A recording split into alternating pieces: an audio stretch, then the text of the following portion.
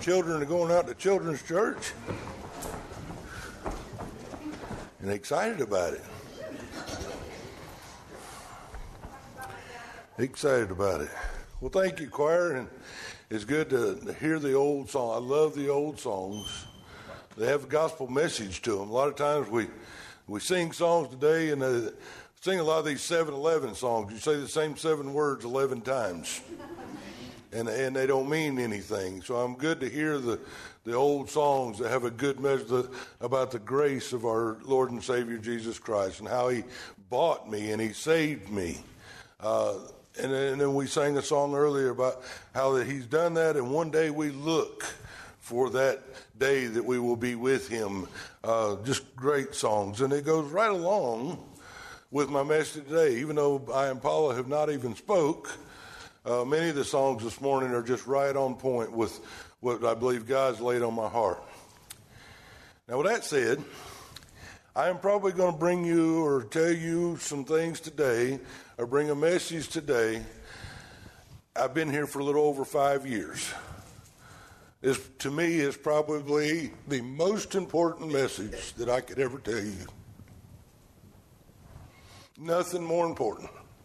So I'm going to ask you this morning, but as the old teacher used to say in school, put on your thinking caps. It's not a new message. It's not something way out there that I just found out.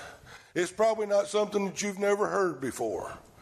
But it's something that I want you to have crystal clear in your mind.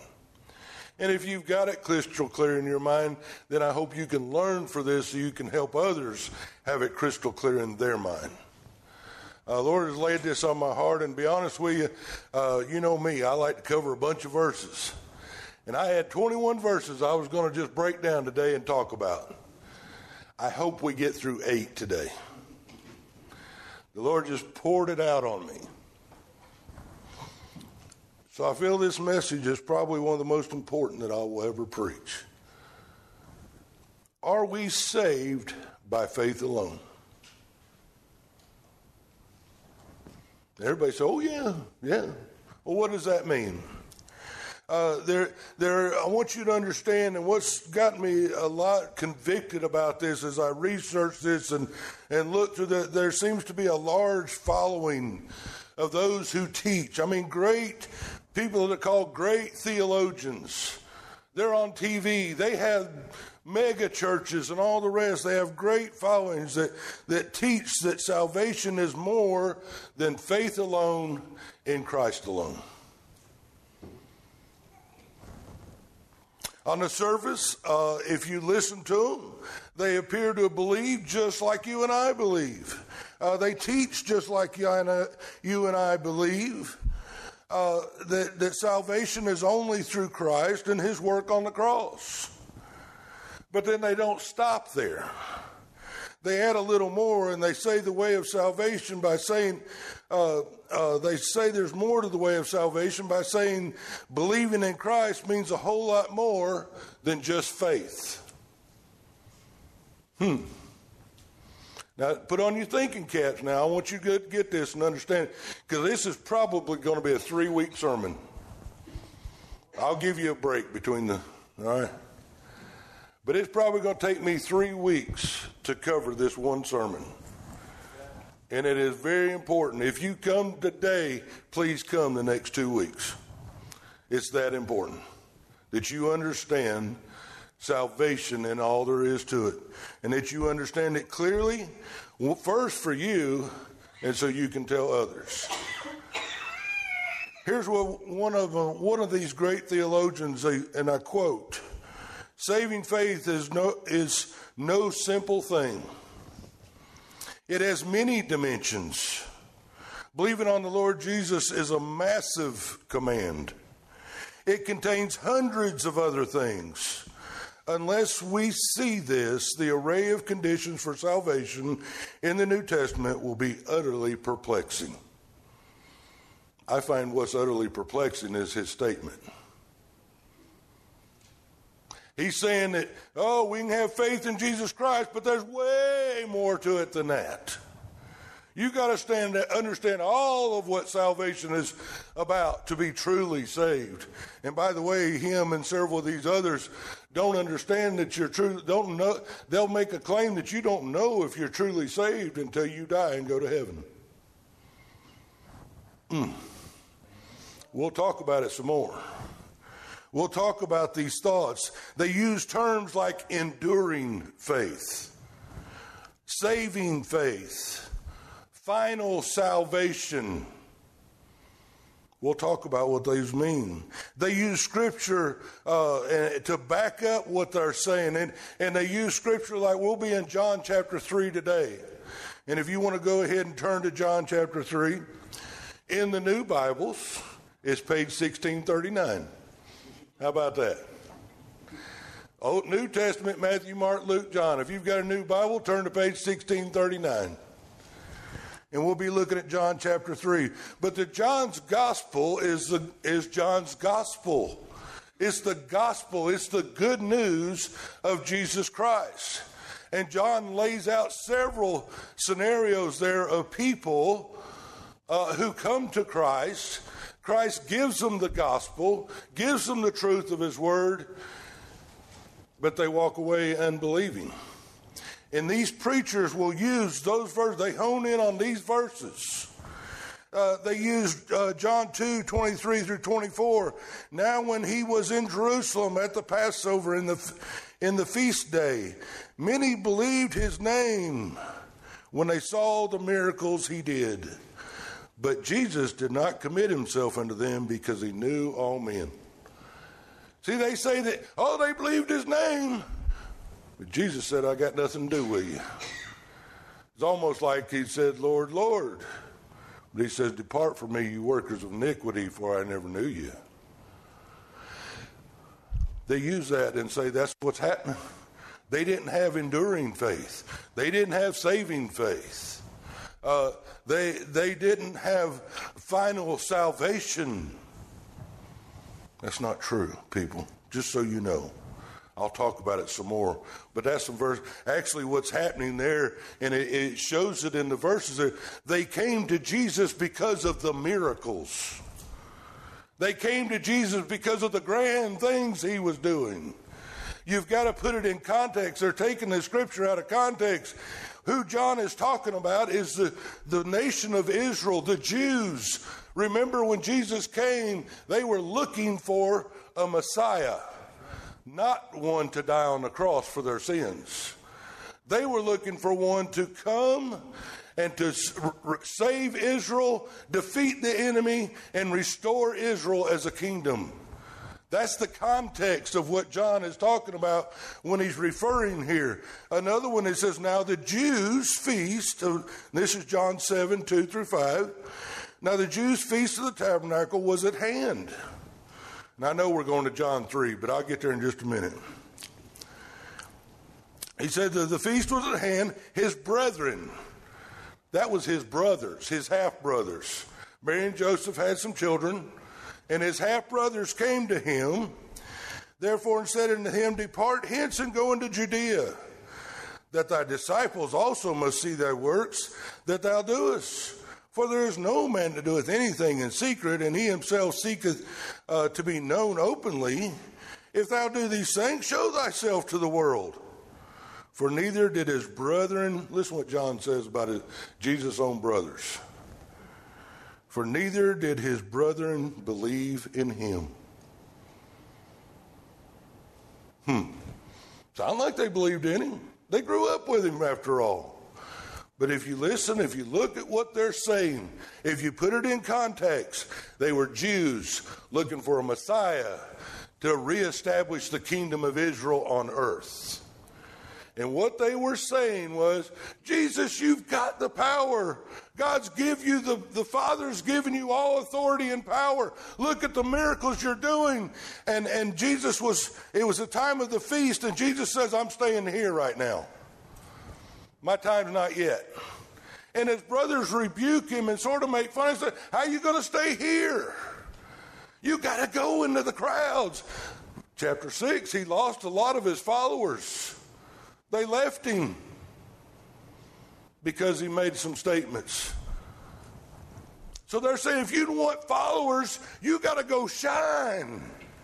You got to do some miracles in front of them so they'll follow you. And Jesus said, no, my time's not yet. I'll go when the Father tells me to go. That's what's going on there. They didn't believe that he was the Savior of the world coming to die for the sins of the world. That's what John's talking about. They didn't believe that. They didn't understand that. They wanted a Messiah to deliver them, to reestablish Israel.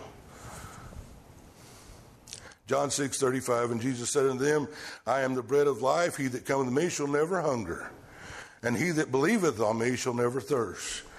But I say unto you that ye also have seen me and believe not. See, throughout the New Testament, there were followers. There were sightseers. There were ones that wanted to come see the miracles of Jesus, or they wanted to be healed, or they wanted to be fed, but they had not trusted him as Lord and Savior. That's what he's talking about. That's what Jesus, he says, I'm come to do the Father's will. What is the Father's will? To die for the sins of the world. These miracles and all this that you are wanting and signs that you're wanting are all a byproduct of the authority that I have. God's given, that's what signs and miracles were for, was to confirm the authority of a person that it came from God. That's why the disciples did miracles. God was confirming that what he said was going to come to pass. So they were looking for the miracles. They were looking more for the signs. But they weren't believing him as Messiah. So does the Bible teach that eternal life is conditioned on the moment of initial faith? Now, you get that? Does the Bible teach that salvation is on the condition of initial faith in Christ, or is it a continual belief throughout one's life? There's where they get that enduring faith. Am I saved the very moment that I understand that I'm a sinner, that Jesus died on the cross for my sins, that he rose again in 3 days, and now is at the right hand of the Father making intercession for me? I accept him as my substitute, my sacrifice for my sins, because I'm a sinner. I can't get to God except through Jesus Christ. I accept that. I believe that. I want you to be Lord of my life. And you pray the sinner's prayer. Am I saved then, or is that just the beginning of a process of salvation? That's what they want you to believe. That salvation is a process to be saved. Y'all getting this today? I'm trying to talk slow and clear, but I've got to go because I've got a lot of information to cover for you, but it's got to be clear to you. You are saved at the very point that you understand. We'll prove that in just a little bit. Today, I want to help you understand that you have a clear understanding of your salvation in Jesus Christ. Am I saved or not? To understand all of what salvation means is what these would betray. We must understand there are aspects of salvation. And I know this is a long introduction, but I've got to give it to you so you understand our key verse. There are aspects, there are parts of salvation. Okay? There's justification. These are big words. All right? There's sanctification and there's glorification. 3 major aspects of salvation. And these want to take all 3 aspects and say you have to do all 3 to be saved.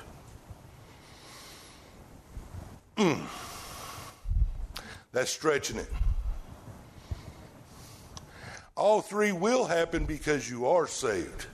I don't want to get this tongue twister out because it's a play on words that they're doing. And I want to make it crystal clear to you. Jesus did not complicate the gospel. Paul says, I'm not going to frustrate the gospel of Christ. See, this is what the Judaizers do. This Jesus guy, he's okay, but you still got to keep the law. It's an age-old problem. And they're doing it to people today and have large gatherings. Oh, yeah, it's good you prayed the sinner's prayer, but you better do this, this, this, this, and this if you're truly saved. It's a play on words. And a lot of times preachers do that thing because they're trying to motivate people because they don't know how to do it any other way. You know what the best motivation for people is? Is to fully understand what Christ did for you on the cross and how much God loves you. That is a lasting motivation. Now, I can sit up here and browbeat you all I want to and put you on a guilt trip all I want to, but it's going to last about as long as this service lasts. And you might be a little mad at me and miffed over lunch today, but Monday morning you'll probably forget what I said. But if you fully understand all that Jesus did for you on the cross and fully understand God's love for you and his grace for you, that lasts for eternity. Okay? I know that's a long introduction. Today, we're going to try to understand justification. The first aspect, the first point of salvation. John is clear in this. In his gospel, he gives illustration of those who saw Jesus but didn't quite know what they should do with him. And so that brings us to John chapter 3. We'll start reading in verse 1. There was a man of the Pharisees named Nicodemus, a ruler of the Jews. This man came to Jesus by night and said to him, Rabbi. Remember that. That's key to understanding the context of what he's saying here. We know that you are a teacher come from God, for no one can do these things that you do unless God is with them. Jesus answered and said unto them, Most assuredly I say to you, unless one is born again, he cannot see the kingdom of God. Nicodemus said to him, How can a man be born again when he is old? Can he enter a second time in his mother's womb and be born? Jesus answered, Most assuredly I say to you, unless one is born of water and the Spirit, he cannot enter the kingdom of God. That which is born of flesh is flesh, and that which is born of spirit is spirit. Do not marvel that I said to you, you must be born again. We must be born again, Jesus says. Father, as we study your word, Lord, please help me make this clear. Please help us to understand and see the truth of your word today. Lord, there are many who would deceive and are deceived because Satan is the great deceiver.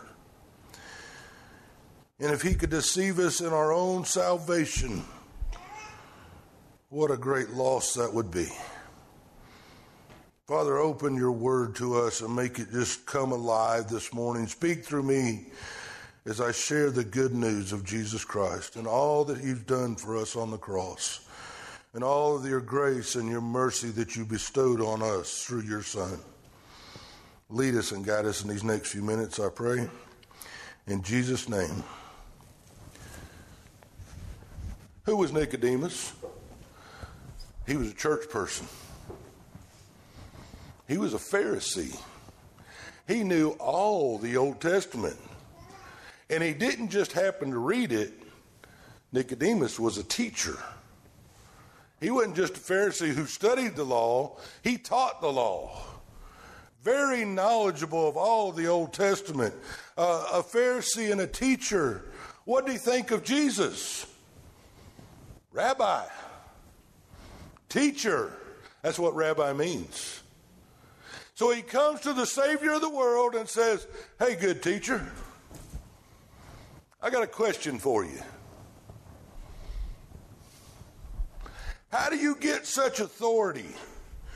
How are you such a miracle worker? Why has God given you so much? It only can come from God to do the things you do.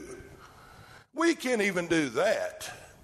How is it that you do that? Do you see the context of what he's saying here?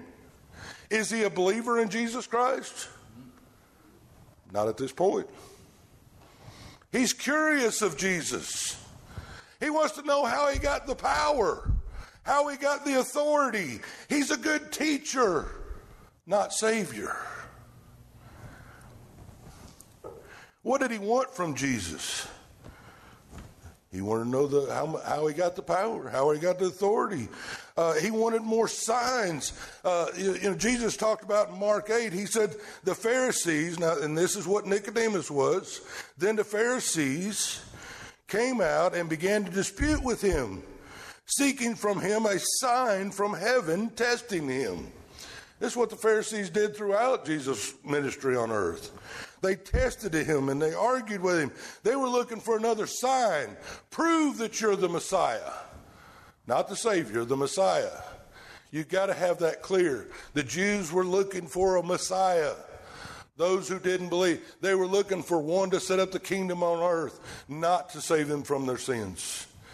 But that is what the whole Old Testament is about. The one who would die for the sins of the world. He first would come and die. I've got to move on.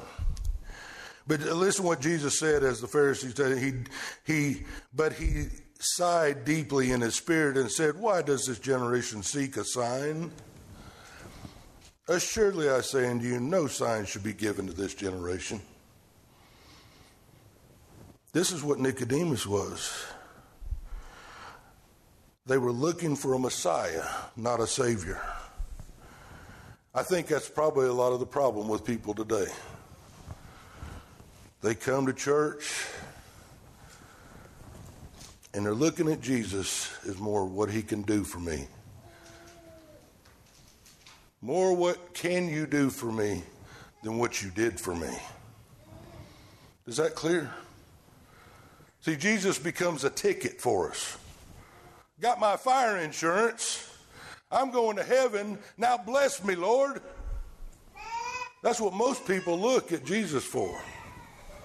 He's so much more. That's not what Jesus is about. See, Jesus saw the heart of Nicodemus. Now, he asked this question, how did you come with this authority? What makes you such a good teacher? And did you notice Jesus' response? He didn't even answer him. He jumped right to the heart issue. See, Jesus knew the heart of Nicodemus. He knew where he was at. He knew why he was asking the question. He knew what he was seeking was a Messiah, not a Savior. And so Jesus replies back, but his reply has nothing to do with the statement. He's like he avoids the statement altogether. And he says, Nicodemus, your problem is not looking for a Messiah. Your problem is that you're blind. Yes, you're a teacher in all of Israel. Yes, you may understand the scriptures and you may have a head knowledge, but there's no heart knowledge. You've got a condition problem in that you've never been born again. He uses a natural illustration of being born. He said, you must be born again. And Nicodemus starts to argue with him. How in the world? Well, there is no way I'm going to enter my mother's womb again. He says, there's no way I can be. But see, Jesus was talking about spiritual problems. He was talking about a heart condition. Nicodemus was worried about a physical condition. That's where Nicodemus was at this time when he talked to Jesus. See, Nicodemus had not yet been born again. He didn't understand what Jesus was talking about, and that Jesus was talking about a spiritual birth, but Nicodemus was talking about a physical birth. I think that's a lot of times is us. God's trying to show us spiritual things, and we can't get our head out of the sand to understand what he's talking about. A lot of times we're no different than Nicodemus. Now I want to talk about justification today. The emphasis of the book of John is our justification in Jesus Christ. In verses 14 through 21, the whole emphasis is on believing on Jesus Christ. Now, we all know the verse, John 3:16, right? For God so loved the world that he gave his only begotten Son, that whosoever believeth in him should not perish, but have everlasting life. Now, does it say to whoever believes in him and lives a good Christian life? With that enduring faith? Whoever believes in him and goes to church? Whoever believes in him and gets baptized? Whoever believes in him and their grandmother, grandfather, mom and daddy go to church and we're good, fine Christian people? No, they don't say that. Our justification is in Christ alone, by faith alone, believing in him. We have that. The Ephesians 2:8-9, it says, for by grace, God's grace, you have been saved through faith. And that not of yourselves, it is a gift of God, not of works, lest any man should boast. A lot of times I like to just walk out and Jack, here you go. There's a $10 bill. I love you, brother. What'd Jack do for that? Nothing. It was a gift. And I've used that sometimes in trying to witness to other people, and you know what they do? Don't act like you're not going to take it. Here's a $10 bill. Nah, I'm good. I didn't earn it. Well, come on, Jack, take it. No. Jack, please take it. Is that what Jesus is saying to you? Here's my free gift. You can't work for it. You didn't work for it. There's no way you could earn it. No way you could pay for it. I'm going to keep my $10 bill. Indian giver, you know. You can't earn it. Salvation is a free gift. You've got to accept it. And like so many people, I don't do that Jesus stuff. I don't have time for that.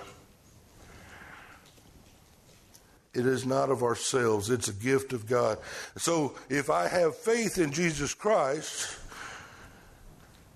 and I endure to the end, or if I have this saving faith, see where I'm going with this? I faith and, no, there's no faith and. It's faith, period. Amen. It's believing, period. Amen. You can't add anything to the gospel of Jesus Christ. Right. Now hold on, because next week I'm going to really blow your minds. We'll talk about the sanctification part of salvation. And we're going to talk about works and faith. That's all I'm going to say right now, just so you got to come back to hear what I say. But for today, what I want you to understand is, for by grace are you saved through faith. Period. Don't add anything to it. Don't put conditions on it. It's by faith in the one and only who could die and pay for your sins on the cross. That is salvation. Don't stand up there and add something to it. The evidence of our salvation is the witness of the Holy Spirit within. Do you know when you accept Jesus as your personal Savior, He sends His Holy Spirit to indwell you? That is the earnest, and we read that in Romans 8:9. He says, but you are not in the flesh, but in the Spirit. He's talking about ones who have believed and trusted Jesus as personal Savior. You no longer live to the flesh, but you live by the Spirit that lives within you. If indeed the Spirit of God indwells you, now if anyone does not have the Spirit of Christ, he is not of His.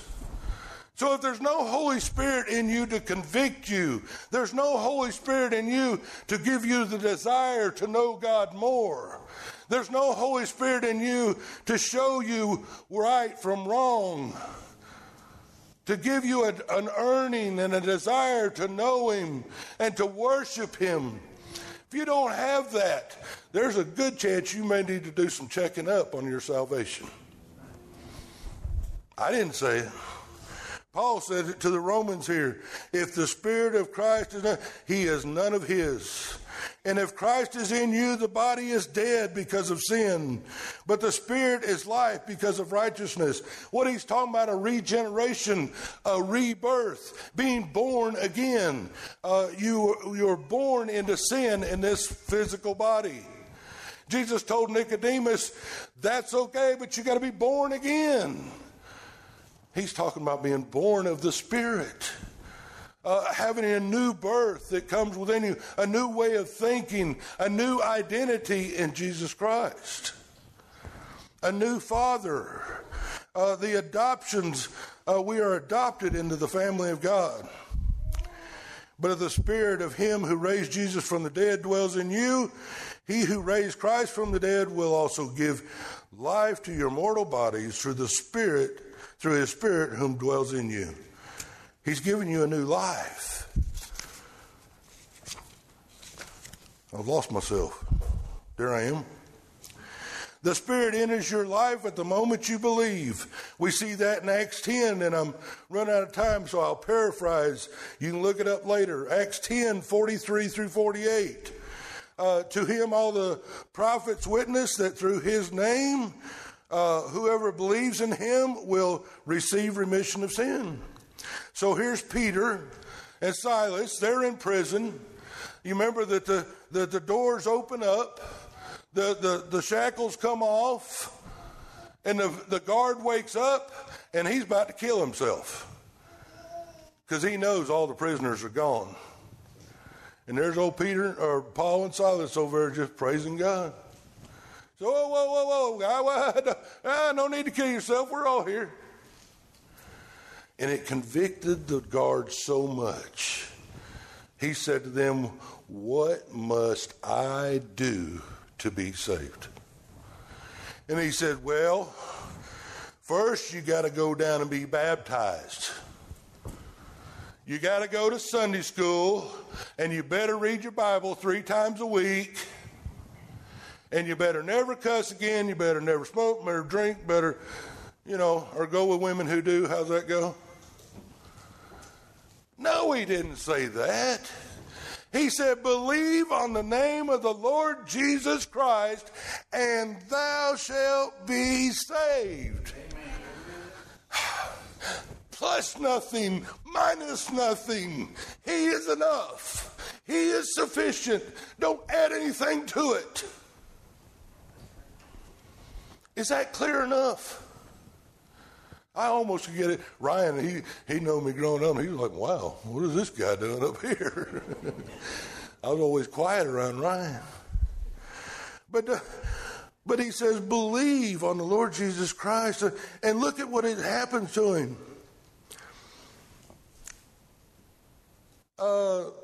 And while Peter was speaking the word, the Holy Spirit fell upon those that heard, and those of the circumcised who believed were astonished. I got mixed up on I knew I shouldn't left my notes. I'm trying to hurry. There, Acts 10 is Peter was preaching, and those who were believing, and the Holy Spirit, as they believed, the Holy Spirit, it came and indwelled them, and they began to show signs of their salvation, just like the Jews did. And many, they saw him, the circumcised who believed were astonished, and as many came with Peter because the gift of the Holy Spirit had been poured out on the Gentiles also. For they heard them speak with tongues and magnified God. Then Peter answered, can anyone forbid water that these should be baptized and receive the Holy Spirit, just as we have? And he commanded them to be baptized. They believed right then and were baptized. Baptism has no part of it. It's just a personal statement of your faith in him. Ephesians 1:13, in whom you also trusted after you heard the word of truth, the gospel of your salvation, in whom also having believed, you were sealed with the Holy Spirit of promise, who is the guarantee of our inheritance unto redemption, of the purchased possession to the praise of his glory. The fact that when you accept Jesus as your Savior, the Holy Spirit comes to indwell you. Jesus says that's your guarantee that you're a Christian. That's your guarantee that I'm coming back. That's your guarantee that God is going to transform you into the image of his dear Son. That is your guarantee. Here's another, just maybe a better example. Jesus says you must be born again. And to refute some of their things that, well, it's something a little different than just at your initial point of faith. Let me ask you, using Jesus' example, when you were born, you became your mother and father's child, right? Or was it after you learned to obey them?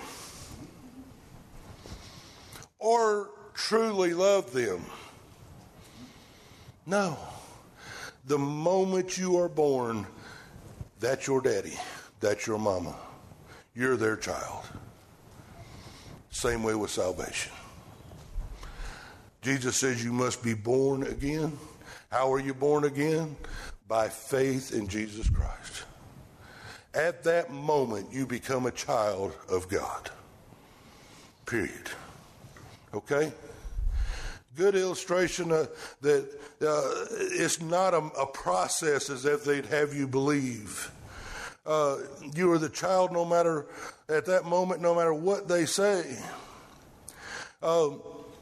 It says here in Galatians 3, for you are all sons of God through faith. Sons of God through faith. We become his dear children through faith in Jesus Christ.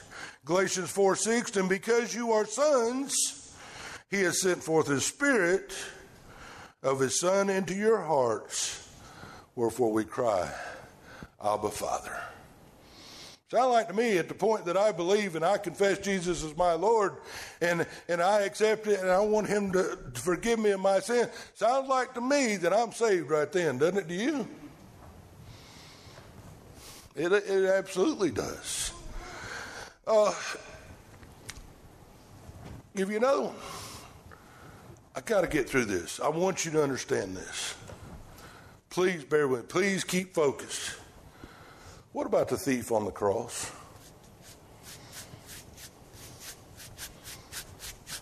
There's 3 crosses. You remember?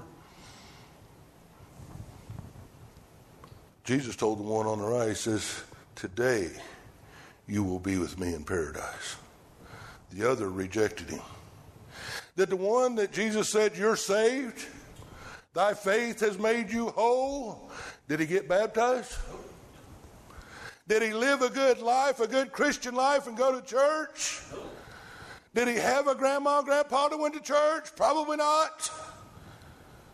He believed who Jesus said he was and trusted him.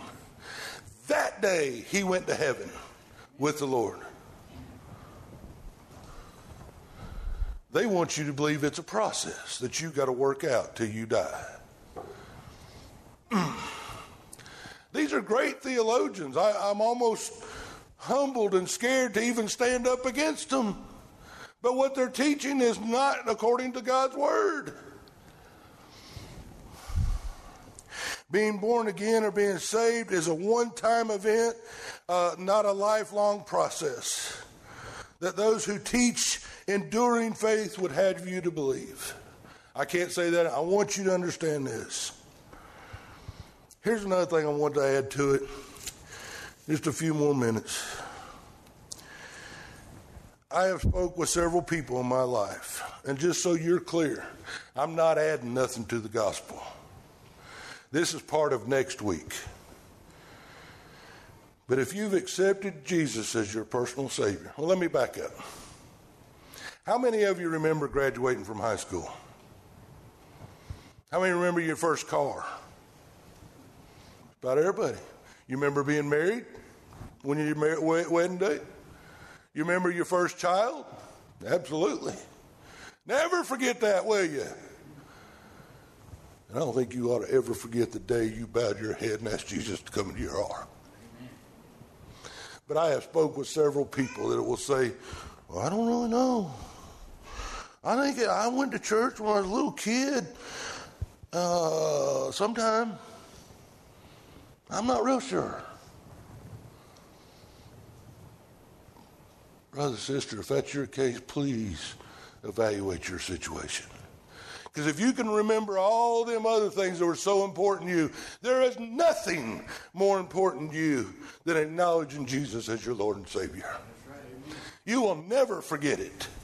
You say, well, Brother Kenny, that's not biblical. Oh, I think it is.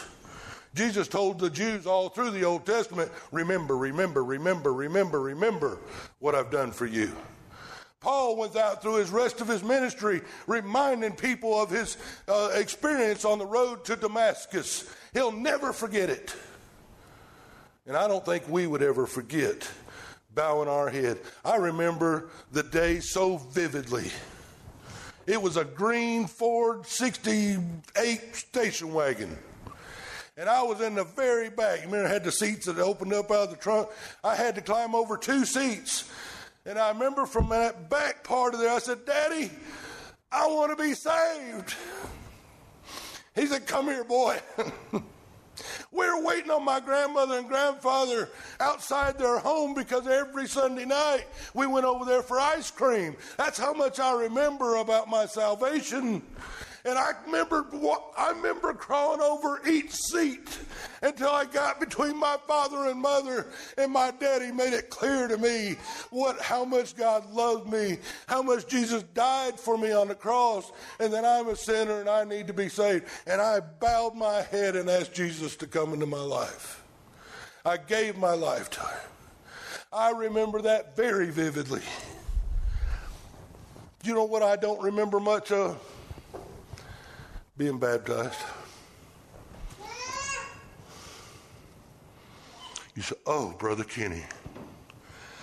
Yeah, sorry. I know it was at Faith Baptist Church in Pekin, Illinois. I know it was Pastor Sorensen. But I don't remember the color of the walls. I don't know how many steps I went down into the baptismal pool. I don't remember if the water was hot or cold. But I'll never forget the moment I bowed my head. It's, Lord, I'm a sinner and I need you to save me. People, baptism does not save you. It does not save you. And I'm so concerned about so many people. And I just heard the other night, yeah, I was baptized down there in that little pool right before I got married. Well, hallelujah. When'd you get saved? We put so much on that little pool because it's cute and it's out of the woods and all that. And it's a great thing that we should do as a demonstration of our love and our confession of our faith in Him. But people, it don't save you. If all you did is get wet, all you are is wet. And you're on your way to hell. That's the hard truth, people. Please understand that. It's only by grace through faith in Jesus Christ. Plus nothing, minus nothing.